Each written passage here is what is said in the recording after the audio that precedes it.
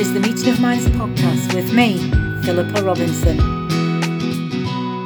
In this episode of the Meeting of Minds podcast, I'm in conversation with Cléa. Now, we did have a few issues with the sound today, and I'm sorry, such as the joys of recording on Zoom. I met Cléa earlier this year and was so pleased she agreed to come on the podcast. Our conversation blew me away, and there is so much for us all to learn in this episode. I was pretty emotional at times, as you'll hear. Among other things, Cléa tells us about her giving up her dream of performing as a singer-songwriter and how she has found a new career to pursue her passion for music. She also tells us about her recent autism diagnosis. She is interesting, open and warm, and I know you're going to love this conversation. Now, over to Cléa. So Cléa, hi, good morning. Hi. Hi, how are you today? Good, I hope. Yeah, I'm very well, thank you. Good. Yeah, We're first day of the Christmas holidays, so great, because we're recording this on the Monday actually. before Christmas, on Christmas Day on Friday, and yeah, you're off this week, aren't you? So here you are relaxing, but recording with me, but we can have a nice conversation. Yeah, absolutely. Cool.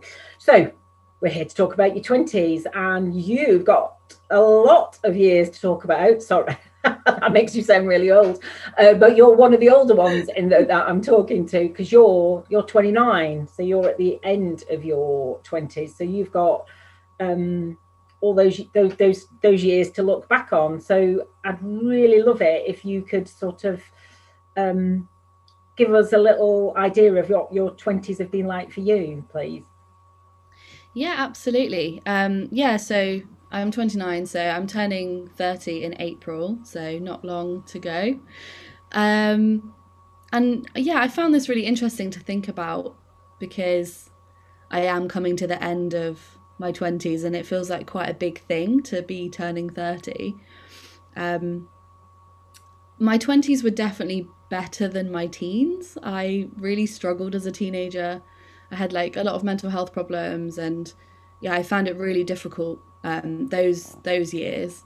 So 20s were definitely an improvement on that. Good. I loved going to uni, and obviously I finished that at the beginning of my 20s.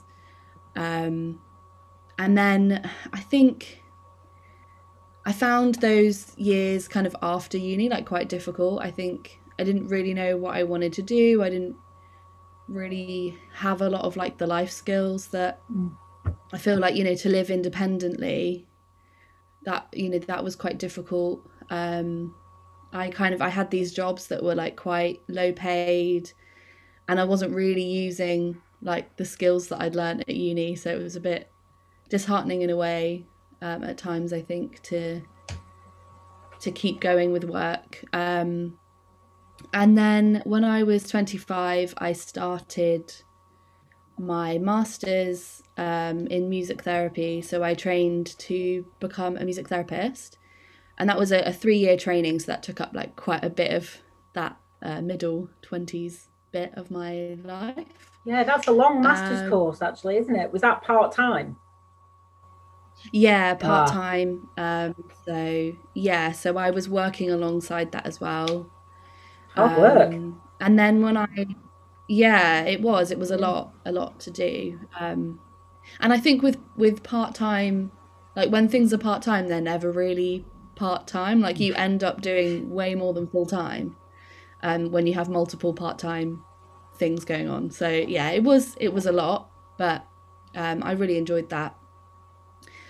And then when I graduated from that, I got my full-time music therapy job, which I was really pleased about, because with therapy jobs, like it's not that easy to come by sort of like full-time work. Yeah. I have like a full-time permanent contract, so it's really nice. I can kind of do the work without having to worry too much about looking for work all the time, and like networking and all that stuff, because I'm not very confident with that. So I think the end of my 20s has definitely been a lot better than the start. And I've learned so much this last, 9-10 years. And yeah, I think it's like when I guess I've always kind of I don't know, I've always worried a bit, or like I've always been quite scared about growing up.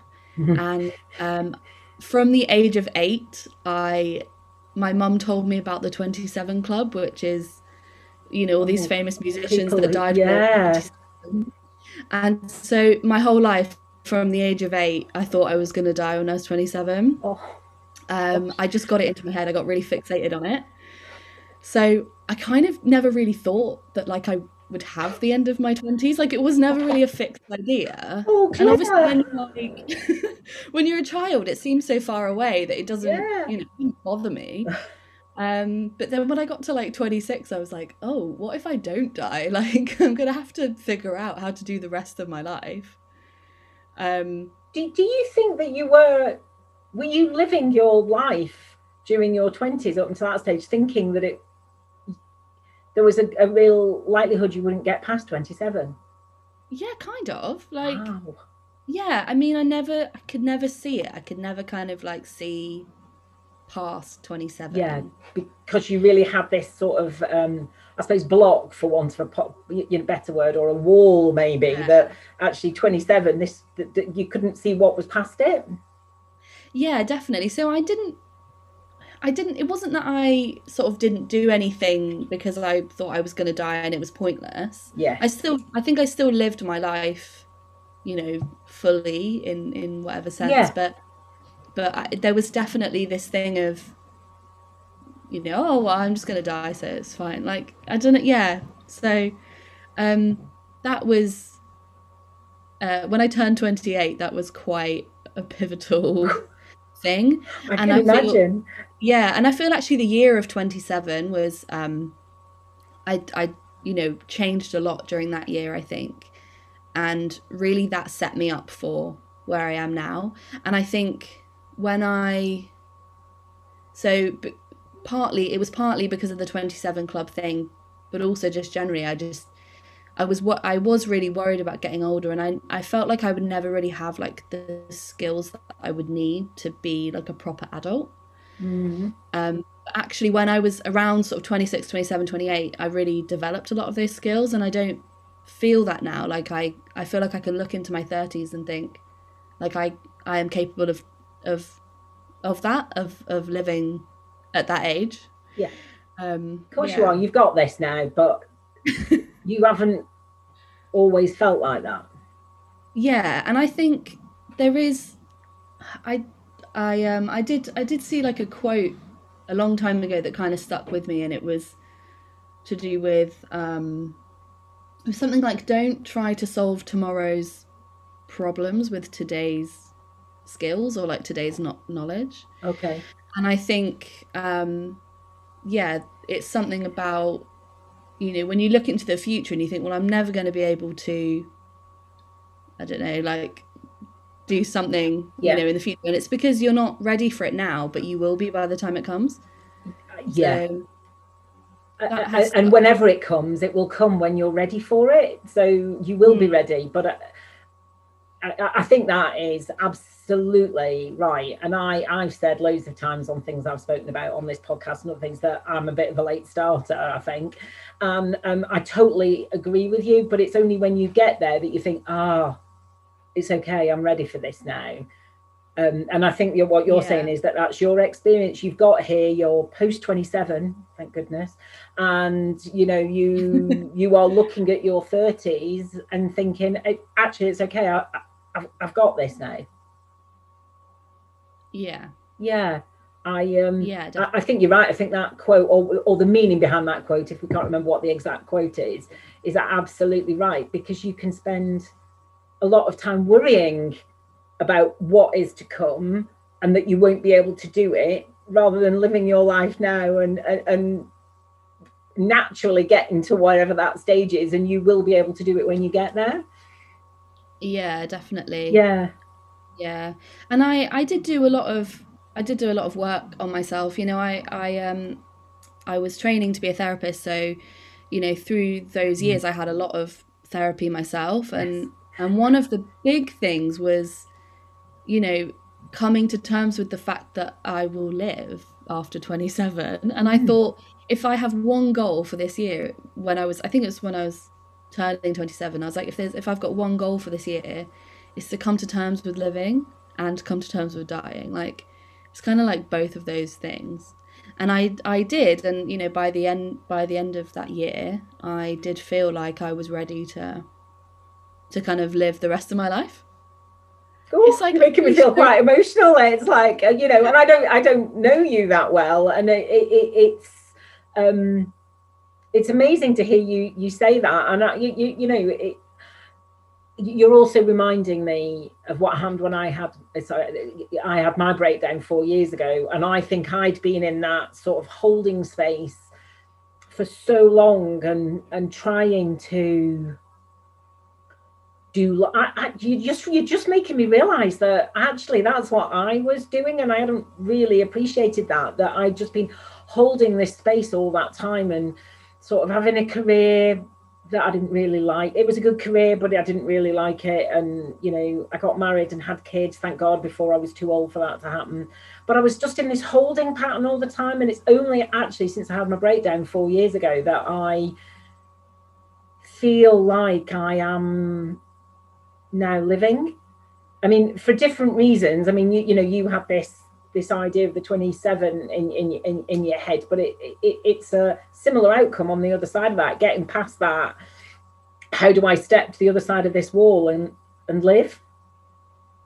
Gosh, yeah, absolutely. I think that, yeah, so I'm feeling really emotional for you, but I think partly I'm feeling emotional for myself as well. And it's quite, I'm feeling a real, like, I kind of just want to cheer, yay for you, you know. I mean, you know, and that must have been a real moment. I mean, it wouldn't have been a single moment. It must have been a real time for you when you realised that is what was happening. Yeah, I think so. I mean, it is strange because I never had, like, I was never scared or I was never worried that I would die when I was 27. Like, I didn't really have that many feelings about it. It was just a thing that was going to happen, and it didn't affect me like day to day in terms of like my own like well-being or anything. It was a very strange thing, but yeah, it's weird to be here as like a 29-year-old, like thinking about, oh yeah, remember when that actually took up a lot of space in my head, and it doesn't anymore because it's gone. And gosh, your poor mum would never have had any idea of what that sort of one throwaway comment would have sort of, you know, the effect it would have had. And you know, we never know how things are going to be taken, but you know, gosh. Well, she paid for it, it's fine. She paid for it by listening, but with your worry, yes, and worrying about you worrying about it. And yes, okay. So can I ask you about what did you do at university? My undergrad? Yeah. I did music. You did music? Oh, okay. Yeah, because you are a great musician, aren't you? And so, and then you did these jobs, like, I suppose if you graduated at 21, like, you know, until you started your master's at 25. What made you, do you have an idea of what made you feel, because the whole reason I'm doing this podcast is I did a post on Instagram quite a while ago about being in your 20s, and actually 20s is a time when I think a lot of people feel, certainly early 20s, you know, especially if you've, you know, left full-time education, and it's kind of like you're out in the world, so there you go, off you go. We've given you all the skills, which they don't, you know, but, you know, off into the world, and, you know, just go and live your life. And, you know, that's really tough. And it's a tough time to try and work out, you know, those big life questions. Who am I? What do I want to do? What do I stand for? You know, what are my values? All those things. And what I said in this post is that actually 20s is more a time for what I called, because I got it from a book, it wasn't my original idea, trying on life's uniforms. So, you know, do I want to do this? Do I want to do that? Do I actually want to do a job that just allows me to earn money, because actually my real passion is doing something else and I need the money to be able to do that? I mean, there are all sorts of things to sort of, you know, work out, I feel, in your 20s. What your you know, where are your passions, and is that something you can earn money from, or is it something you need to earn money doing something else and then allowing you to spend the money doing that passion, or what is it? And so obviously those jobs that you had when you left university were giving you that space to think, okay, what do I want to do? And what do you have a sense of what made you land on art therapy? So when I was at uni, obviously I was studying music, and I always like gigged a lot, and I did, you know, I'm a singer-songwriter, so I did a lot of that, you know, constantly writing songs, constantly performing. And in my final year at uni, I recorded and released this EP, which I was, you know, really, really kind of proud of and really happy with. And when I then left uni, I went to uni in Leeds, and I stayed in Leeds for a little while after finishing, for about a year. And in that time, because I knew so many people and I still gigged loads, and I still, just like was performing loads and networking a bit and stuff. And I was kind of at the point where like I could have got bigger, like as a musician. I had like a management deal, and I moved to London, and as soon as I moved to London, I kind of was like, I'm done, like I don't want to do this anymore. I didn't know where to perform. I didn't want to perform. I'd like really fallen out of love with performing. I started performing, like it kind of was like, because I was kind of at the next level, but also in a new city, I was playing gigs to like kind of empty rooms, because that's kind of what happens. Whereas before I'd had, you know, really big gigs, where I'd played to loads of people, because it was a smaller place and I knew everyone and I'd been there for so long. And then I moved to London and I was like, I don't like this. This is really difficult. And I wasn't able to do all the other kind of like administrative things to like get myself to really be successful at that level.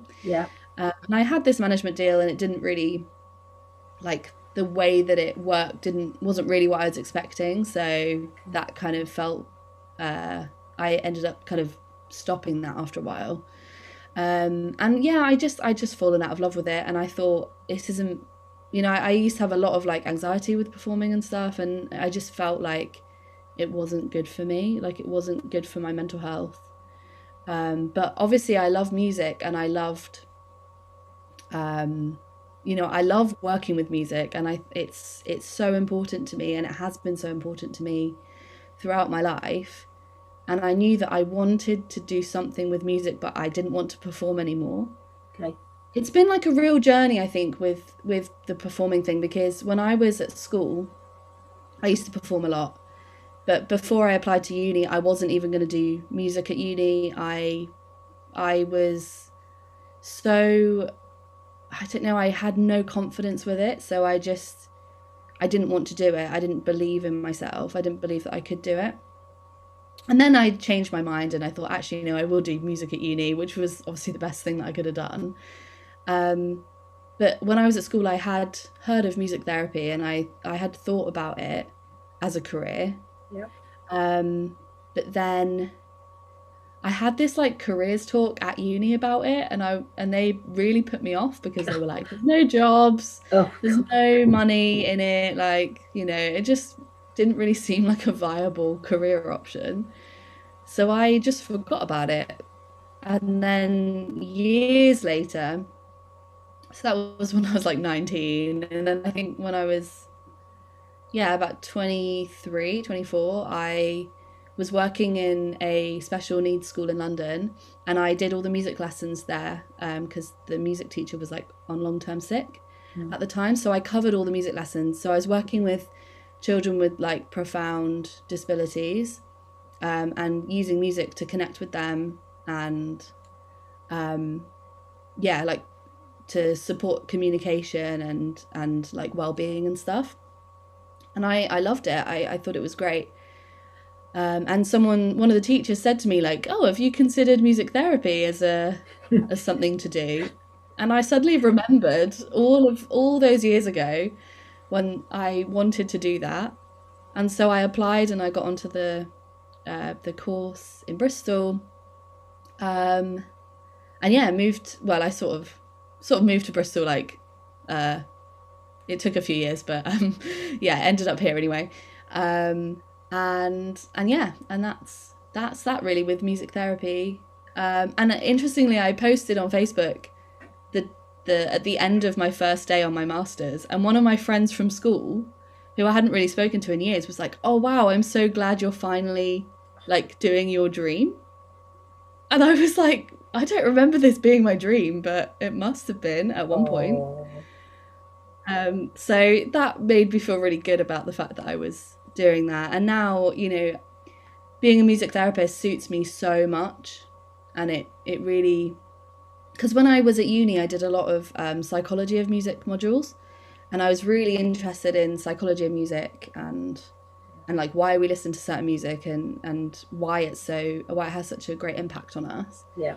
And so the music therapy is much more kind of aligned to that side of things. And I love it. I think it's something that I just feel that I am good at, and it feels really rewarding to do. And I meet so many amazing people through it as well. So, and I get to work with music every day. I get to like sing and play my guitar every day, which is really nice. But in a way, you know, I'm doing it for someone else, which just feels better. Like I didn't like performing because it felt like I was just kind of doing it for myself. I don't know. Yeah, I'm getting, as you're saying that, I'm getting a sense of a couple of things. One, it's almost goes back to what we were talking about earlier, that maybe you weren't ready at 19 to consider it as a career, but by the time you got to 25, you were ready. And we were talking about that earlier, weren't we, about things coming to us when we're ready. And the other thing that is really, you know, I'm getting a real sense of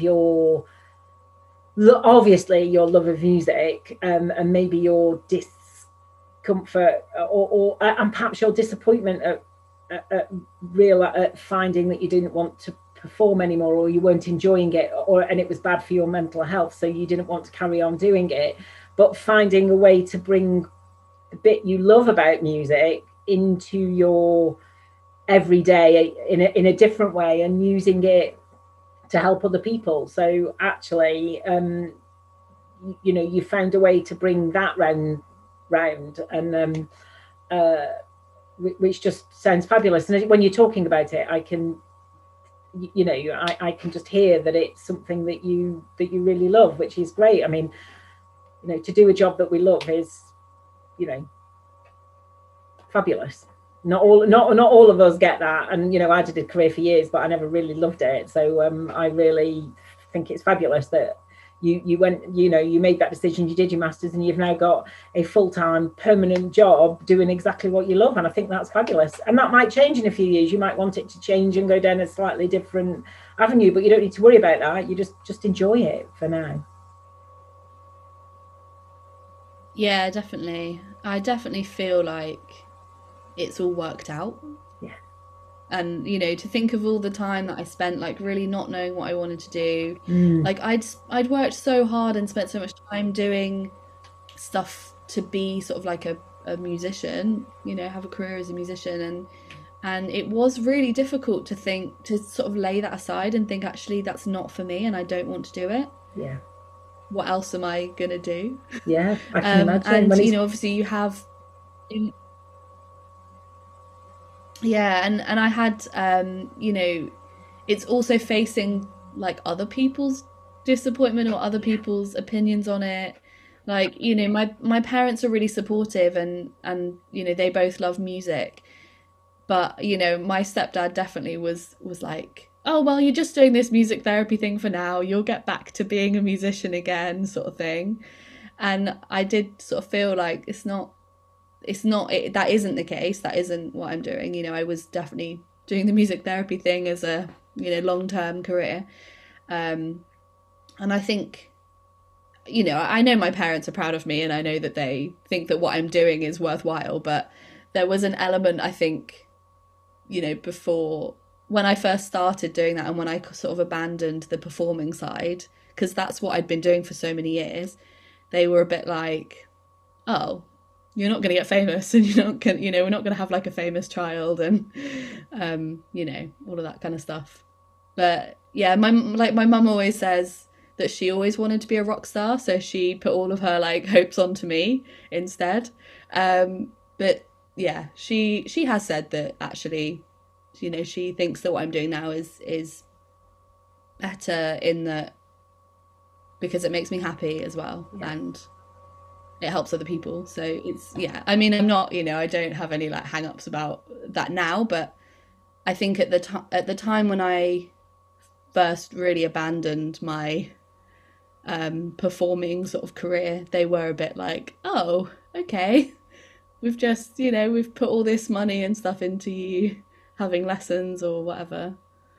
Okay, you're going in a different direction, that's fine. Yeah. So obviously, like, I need all of that for this. Yeah. Yeah, exactly. And I do think at those times when you're making big life decisions, it is equally as hard to deal with other people's reactions, expectations, and what they'd wanted for us as well. And you know, obviously, you know, people who love you and want the best for you, and but the only one who really knows is you, isn't it? And like you say, all that performing experience and all that you'd learned, it has actually brought you to where you are now. And actually, you have no idea where it's going to take you. But that's all in the future, isn't it? For now, it's brought you here to your great career. I don't want to gloss over some of the things you've said, and I just want to ask you, how is your mental health now? Are you good? Yeah, things are much better now. I still have like anxiety and stuff, but I was diagnosed. I went through a process of being diagnosed as autistic earlier this year, and that has had a huge impact on my mental health. Because even though I obviously have done a lot of like self exploration and analysis, you know, through therapy and everything, it's like autism is this huge part of me that I didn't know about until this year. And, you know, I was trying to kind of fit myself into being someone who I wasn't, and trying to force myself to overcome things that are just things that I can't do, or are things that bring me down, like make me feel really anxious, make me feel depressed, because I didn't realize that I just work differently, you know. And I think, yeah, having that diagnosis has made, I mean, it was only a few months ago, it was only like July 2020, but yeah, like it's just changed my whole world, really. Like, it's given me the language to be able to talk about what I find difficult, and it's given me like a real understanding of a lot of the things, like a lot of the things I've struggled with, or like a lot of the things that I've done in my life, and it's made me understand why that's happened, or why why I found things difficult. And it's also kind of given me like permission to, like, I've given myself permission with the diagnosis to be really passionate about things that I love, and to be the person that I am, because that is who I am. And like it I really hate that you have, that I've had to go through that and have a diagnosis to be like that, to accept myself. But I just have, because I think the way that I've navigated the world until this last year or so has been like, has not quite worked for me. And I just and that's been a huge thing, because even though I've had like mental health problems for a long time, like I've never really understood the root cause of that, and the root cause was autism. So okay. And you, do you feel that that's right, that actually the mental health issues that you've suffered with over the years, actually you can trace those back to the roots of those probably come from your autism, and perhaps trying to, for want of a better description, fit in a way that you thought you were expected to, but I think age helps as well, and we don't, as we get older, we don't try to fit in quite so much. But also, do you feel your diagnosis has given yourself permission now not to worry about the fitting in and to just do you? Yeah, definitely. And I think the last couple of years, before the diagnosis, like you said, I definitely felt like I wasn't trying to fit in as much. And even when I was a teenager, like I was kind of like, oh, I'm so different. And, I'd never like tried to fit in, but there were definitely things where like in friendship groups, like I would act in a certain way that people would think was strange, and sometimes that was fine, and sometimes that was just, oh, you're a bit different, you're a bit, a bit weird or whatever. But it led to a lot of like friendships like ending, breaking down. And I had this kind of real thing of, I didn't really hold on to friends for that long. I'd have like really intense friendships, and then they'd just stop, like quite dramatically, usually from the other person basically telling me I'm too much or whatever. And I think I always thought that there was something wrong with me. But I think it's actually just that like the way that I show affection and stuff like doesn't like other people necessarily like aren't necessarily ready for that, or like not expecting that. And so I just found it difficult to navigate like a lot of those friendships. And I think there's a big thing about women and gender non-conforming people who are not diagnosed at a young age because of things like this. I had friends, it's not like I didn't have any friends, but they were quite dysfunctional friendships a lot of the time, or they were really good at the start and then became really dysfunctional. I had a few friends like over the years, and relationships as well, where like I was kind of taken advantage of, like the way that I was, like because I was quite generous and like would do any quite loyal as well, so would do anything for people, and that was definitely like abused sometimes. And I think that's really I felt like I wasn't really protected from that because I was vulnerable being autistic and not knowing about it as well. So I think that definitely happened. That sounds tough actually. And I definitely, so I was in my early, like late teens, early 20s, like when I was at uni, I was in like a really abusive relationship, and that actually was a wake-up call of like, I need to stop people doing this. Like I need to not be in this position again. But it actually, having reflected on it a lot since then, it was like the I don't know what the word is. It's like all of the friendships that I had were dysfunctional and problematic, kind of culminated in this relationship that I had when I was at uni. And I needed to have something that was that bad to make me realise like the boundaries that I needed to set and stuff like that, and the way that more functional relationships worked. And I think when I was younger I didn't realise that that's not what like most friendships were. I don't know. Yeah, I think you're right that sometimes that we unfortunately we learn a lot from the bad relationships in our life, don't we? And we learn what it is that I think we somehow learn what we want in a relationship by experiencing what we don't want, and that's really tough. And it's really tough when you're in it and in the thick of it, and you take it and take it and take it until because you just do, and you don't see it. I think sometimes when you're in it, and it's only when you're out of it you can think there is no way I'm doing that again. And if you manage to do that, I mean, I had a repeating pattern of alcoholic partners at one point, and but that alcohol features big in my family background, so that's not a total surprise.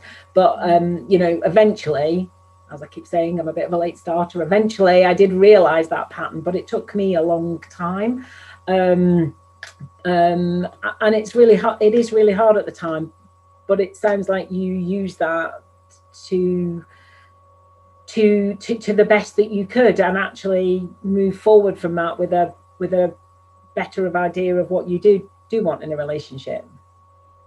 Yeah, definitely. Yeah, definitely. And I talked earlier about perhaps you not fitting in, and I'm sorry, that is me putting my those are my words actually, and I'm projecting my experience at school of not fitting in onto you, when I shouldn't have done, because yours was a very different experience. So I apologize for using those words. I think, you know, I have definitely felt like I haven't fit in, but I've always tried, like, I felt like I've definitely felt like I haven't fit in, but I have had a very up and down relationship with whether I try to fit in or not. Yes, which is very different to my experience. So I was listening to you and thinking, yeah, that is not what you said, and that is my feeling. So I just wanted to sort of point that out. I just feel like we're talking to you now at a really fabulous time in your life, really, and that your diagnosis has been a really positive thing for you by the sounds of it. Yeah, absolutely. I mean, I've really, you know, I've told a lot of people now about it. Like most of my friends know, my family, and people at work as well know. I haven't told any clients, but yeah, all my colleagues at work know. And actually, I'm doing a lot to try and learn more from the autistic community, and to really kind of I guess, educate and advocate for people in my job, because obviously I work in an area where we do work with a lot of autistic people, a lot of people who are disabled, and it's always important to learn from the people that you're working with, like how they want to be treated and what's important to them. But yeah, I feel like I do feel like the position I'm in quite a privileged position, in that I can communicate verbally, I can talk about these things and I can learn from other people. And so I'm really trying to do that in my current job, with my colleagues, and I do get into conversations with people about different things. There was recently, I don't know if you saw any of this, but recently there was this thing that came out with Sia, who's the musician. Yes, I did see that. Yeah, so she has basically directed and produced or written and directed a film about a teenage girl with autism who is she communicates through like an augmented communication device, and the person who plays the main character is Maddie Ziegler, who is in Sia's music videos and has been for a long time, who is not autistic, who is not disabled, and there's obviously been a big people have been very upset by that, and there's a lot of it's a very complex issue, but having like a non-disabled actor play a disabled person is like, I guess it happens all the time, but it shouldn't. And we're constantly learning, and yet people are still doing it. And even every time there's obviously talking about autism, but every time there's an autistic character played by a neurotypical actor, people have issues with it, and yet no one seems to be learning from this, and no one seems to be reaching out and really trying to understand what it is that will make good representation. And it's been written by someone who also is not autistic, and that in itself is bad. I watched the trailer before I'd heard any of the controversy around it, and I felt really uncomfortable at the way that the character was portrayed, and I was like, this isn't okay, I don't like this. But then what made it worse was that Sia then kind of hit out against people that were criticizing her, and it just made it all a lot worse, because she wasn't she didn't apologize for it at all. She just made up a lot of excuses and made a lot of things worse, really. So when that happened, I wrote a long thing about it, and I posted it in our group thing at work, our messaging system thing, and I told everyone I was diagnosed as autistic a few months ago, and this has happened this weekend, and it felt really important to start by talking about it. And I want to be an advocate. I want to be able to amplify the thoughts and feelings of people who can't maybe advocate for themselves all the time. I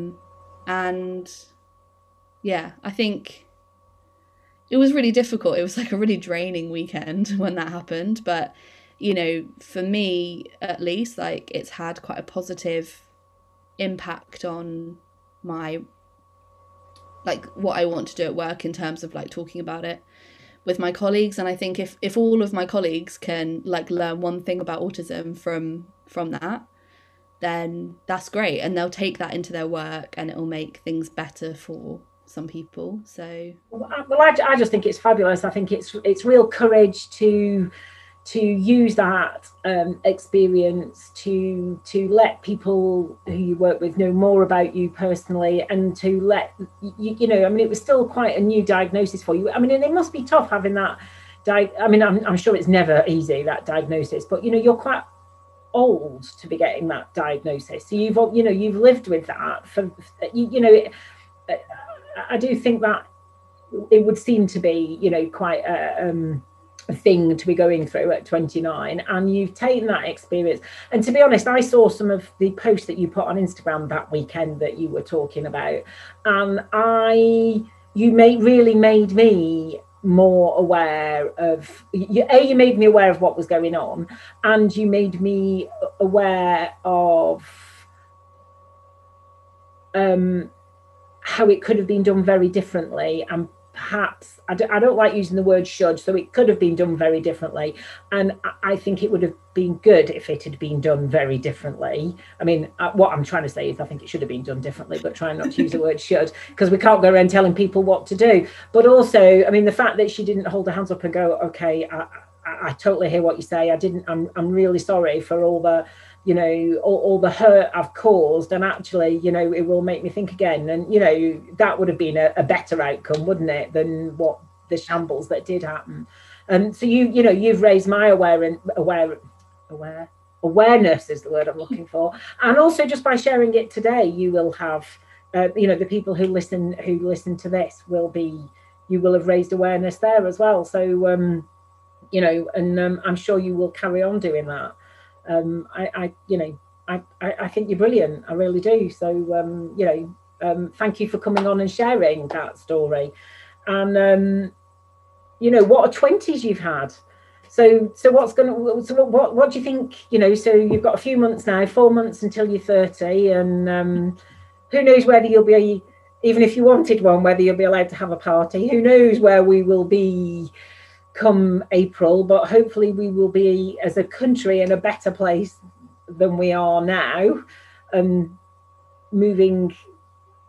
hopefully moving out of this terrible situation that we're in. So what are the hopes and dreams for what's to come? So I recently got married, just in September, in a very small window where weddings were allowed to happen. Yeah, congratulations again. Thank you. Very small affair, but very lovely. And yeah, so I think the 30s is going to hopefully bring a new generation into the family. And my brother's wife, well, my brother and his wife are expecting next year as well. So it's really nice. And yeah, so hopefully, I think that's going to be my next thing to focus on. Next thing. But, you know, to be honest, you've had such a big time in your 20s that I suppose actually just carrying on where you are now would be really great, wouldn't it? You've got a great career, you know, your personal life is settling down, and actually, you know, it's looking, from what I'm seeing, and I hope it's looking pretty good. Yeah, definitely. And so yeah, all that personal life stuff, career definitely continue, and like creative projects as well. I've been trying to do, you know, I'm one of these people that has ideas all the time, and I never like do the stuff or like finish the stuff. So I competed, that's not the right word. I participated in National Novel Writing Month in 2020, which is writing a 50,000 word novel in November, and I completed that. So I've got like nearly a first draft. Yay! Well done, you. I did know about this, and I was almost forgetting to mention it. I mean, how amazing! That's right. And just give us, I mean, I think this is fabulous. Can you just give us, do you mind if I ask you, can you just tell us a little bit, because I know what it's about, just tell us a little bit of what it's about, because it's fantastic. Yeah, so it's called Knighted, and it is like a fictionalized retelling of some of my family history. My granddad was born in Germany, and he was Jewish, and he had to be evacuated during the Second World War. So he moved to the UK then, and then he ended up changing his name so that he could, because he joined the British Army. So he chose the name Knight, and then obviously he and my grandma got married and had their children. So my mum was born with the surname Knight, and then my mum got married and changed her name, and I was born with my dad's name. But then I changed my name to Knight when I was 18, because I don't have any contact with my dad, and you know, the history of the name is really interesting. So I wanted to do that, and then obviously I just got married, and my wife took my name. Yeah. as well. And then obviously we're hoping to have kids. So yeah, the name's going to continue. So the Knights will continue. I mean, it's such a great surname. I can understand you wanting to keep that. And also, I mean, when I say it's fabulous, I mean, it's fabulous that you've written it, and it's fabulous that you are keeping the memory and the story alive. I mean, it's not necessarily so fabulous because of the situation that you're writing about, but, you know, he did leave luckily and got out. But it's just what a great what a great family history to use as bits in your novel. I just think it's fab. And you've done it. I mean, I'm trying to write a book, and I know it's really tough to find the time to just sit down and do it, and you've done that. And you tell me you're not great with routine, and you blooming well did it. I am really, really, really impressed, because I know how hard that is. So you're a, you know, singer-songwriter, you're a author, you're an art therapist. You've got it all going on, haven't you? I just think it's fabulous, and I you know, I feel like there's big things to come from you. So we'll remember this conversation. Yeah. Well, obviously I'll remember this conversation anyway. And I also want to start a podcast. I've had a couple of ideas, so I think I'm going to try. 2021 is going to be the year. Yeah, do it. For the podcast as well. So yeah, hopefully I'll do that. Good luck with that. Yeah, I thoroughly recommend it, obviously, but yeah, it's great. So that's brilliant. You've got loads of ideas and projects and things that may come off, and you know, you strike me as like you say, you've always got ideas. So that seeing them through. Well, you know, you can't see them all through, and if you don't have the ideas in the first place, then you're definitely not going to be seeing any of them through. So that's obviously what I tell myself. So I think it works equally well for you. Well, I saw my brother a few days ago, and we don't really get on, but he actually said something really interesting, because he's the same. He has all these ideas, you know, he starts projects and he never really finishes them.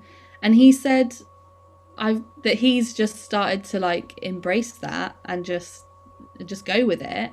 And like the projects that you really want to finish, you'll finish. And then if you start stuff and don't finish it, like it's okay. It's okay to like know that that's who you are, or like how you work. Yeah. And especially when it's things like, you know, writing a novel, or like, you know, it's like personal creative projects. It doesn't really matter. No. Like, you know, the fun is doing it, and if you don't finish it, it's, you know, you don't need to like feel really bad about that, or like have it as like a negative thing about yourself. No, absolutely. And I completely agree, but then I suppose I would do, because I'm the same.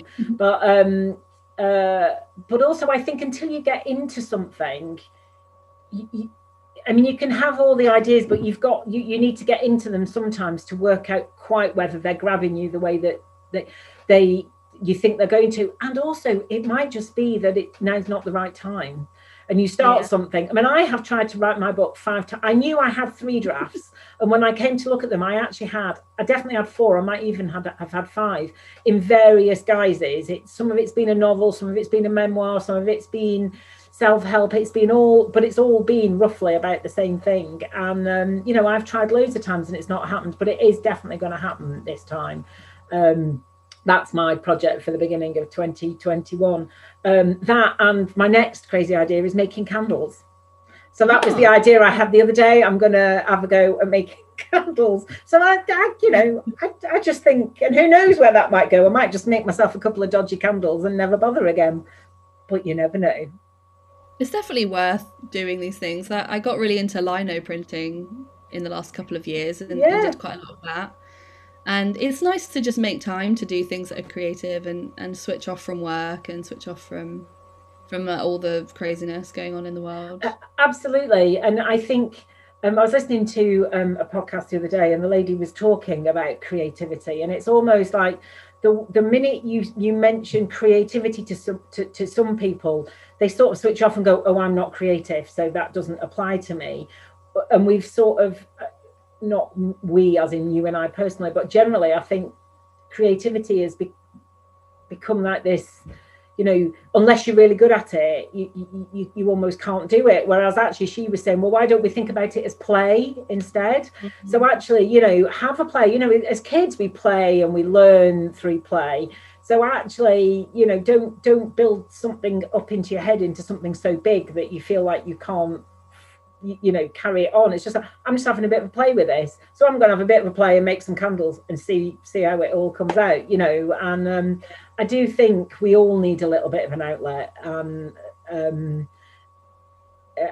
It really does help, like you say, take us sort of somewhere different, away from the craziness of work and life, and just letting us absorb ourselves into something, and who knows what we'll end up with at the end of it. Yeah, and I think also when you start being creative and start doing creative things, like you get so many more ideas and you get to be more creative. Like I already have another book idea, which I haven't even finished the first one properly, and I've already got another one that I'm like, I'm gonna write this next. And it just, once you start, it unlocks those ideas and the I guess the creativity. It just makes it even better. I absolutely think you're right, and it's almost like by allowing yourself to be creative or do one project, it's sort of like, it's almost like takes that level out and it lets something else come to the top, isn't it? You know, that's the way I think of it. I don't know why. I suppose I've got quite a logical brain, so it allows me to think, right, okay, so let's take that top layer off and something else can come up and something else can come up.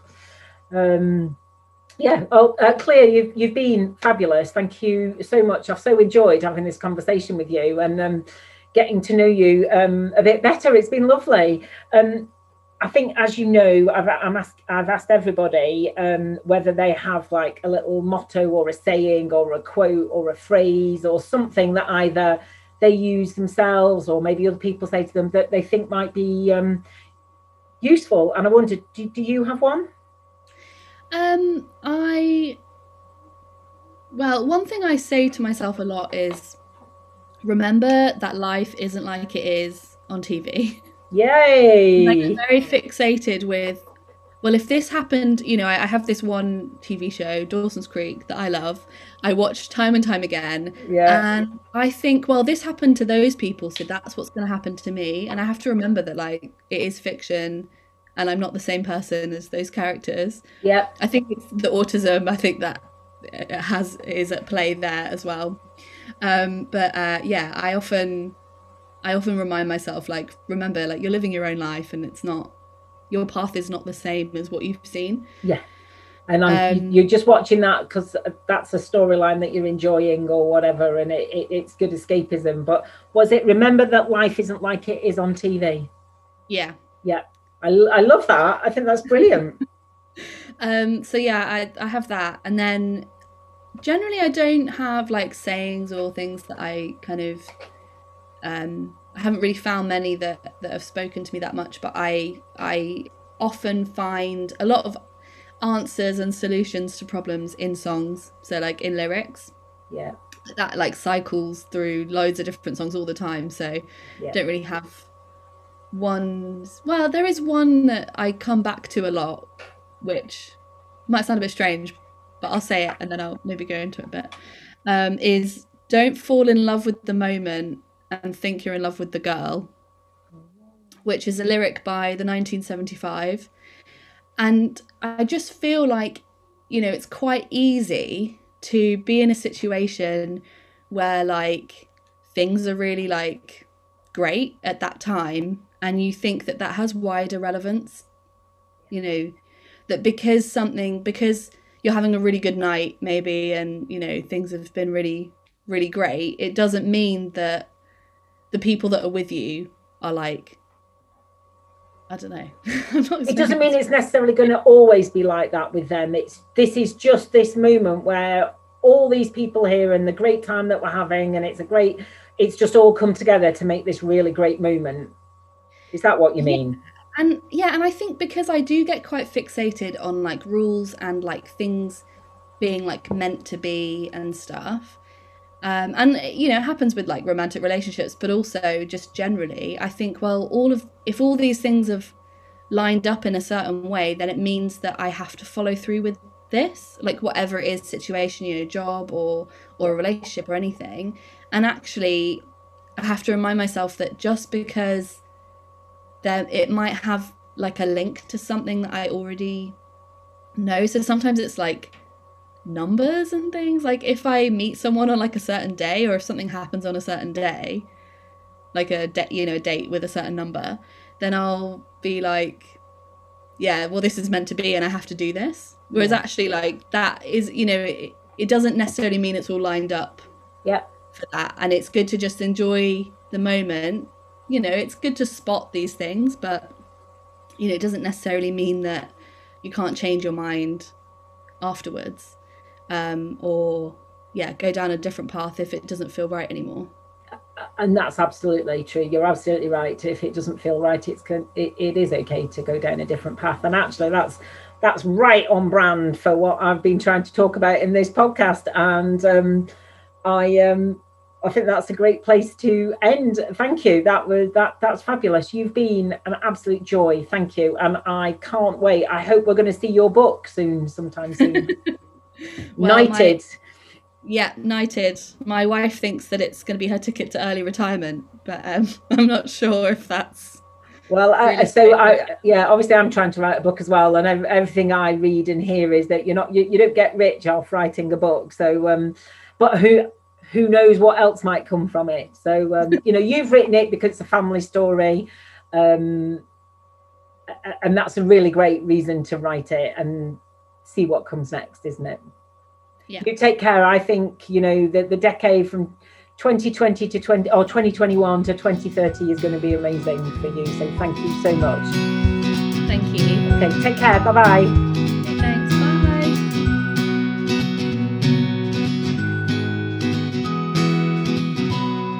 Thank you for listening to the Meeting of Minds podcast. You can find this podcast in all the usual places. Please tell your friends. Please subscribe. And if you have a moment, I'd be really grateful if you could rate and review, as it helps other people find us and helps me spread the messages of empowerment and positivity that I'm really passionate about. If you want to find out more about me, you can visit my website at www.safeandsupported.co.uk. Until next time, bye.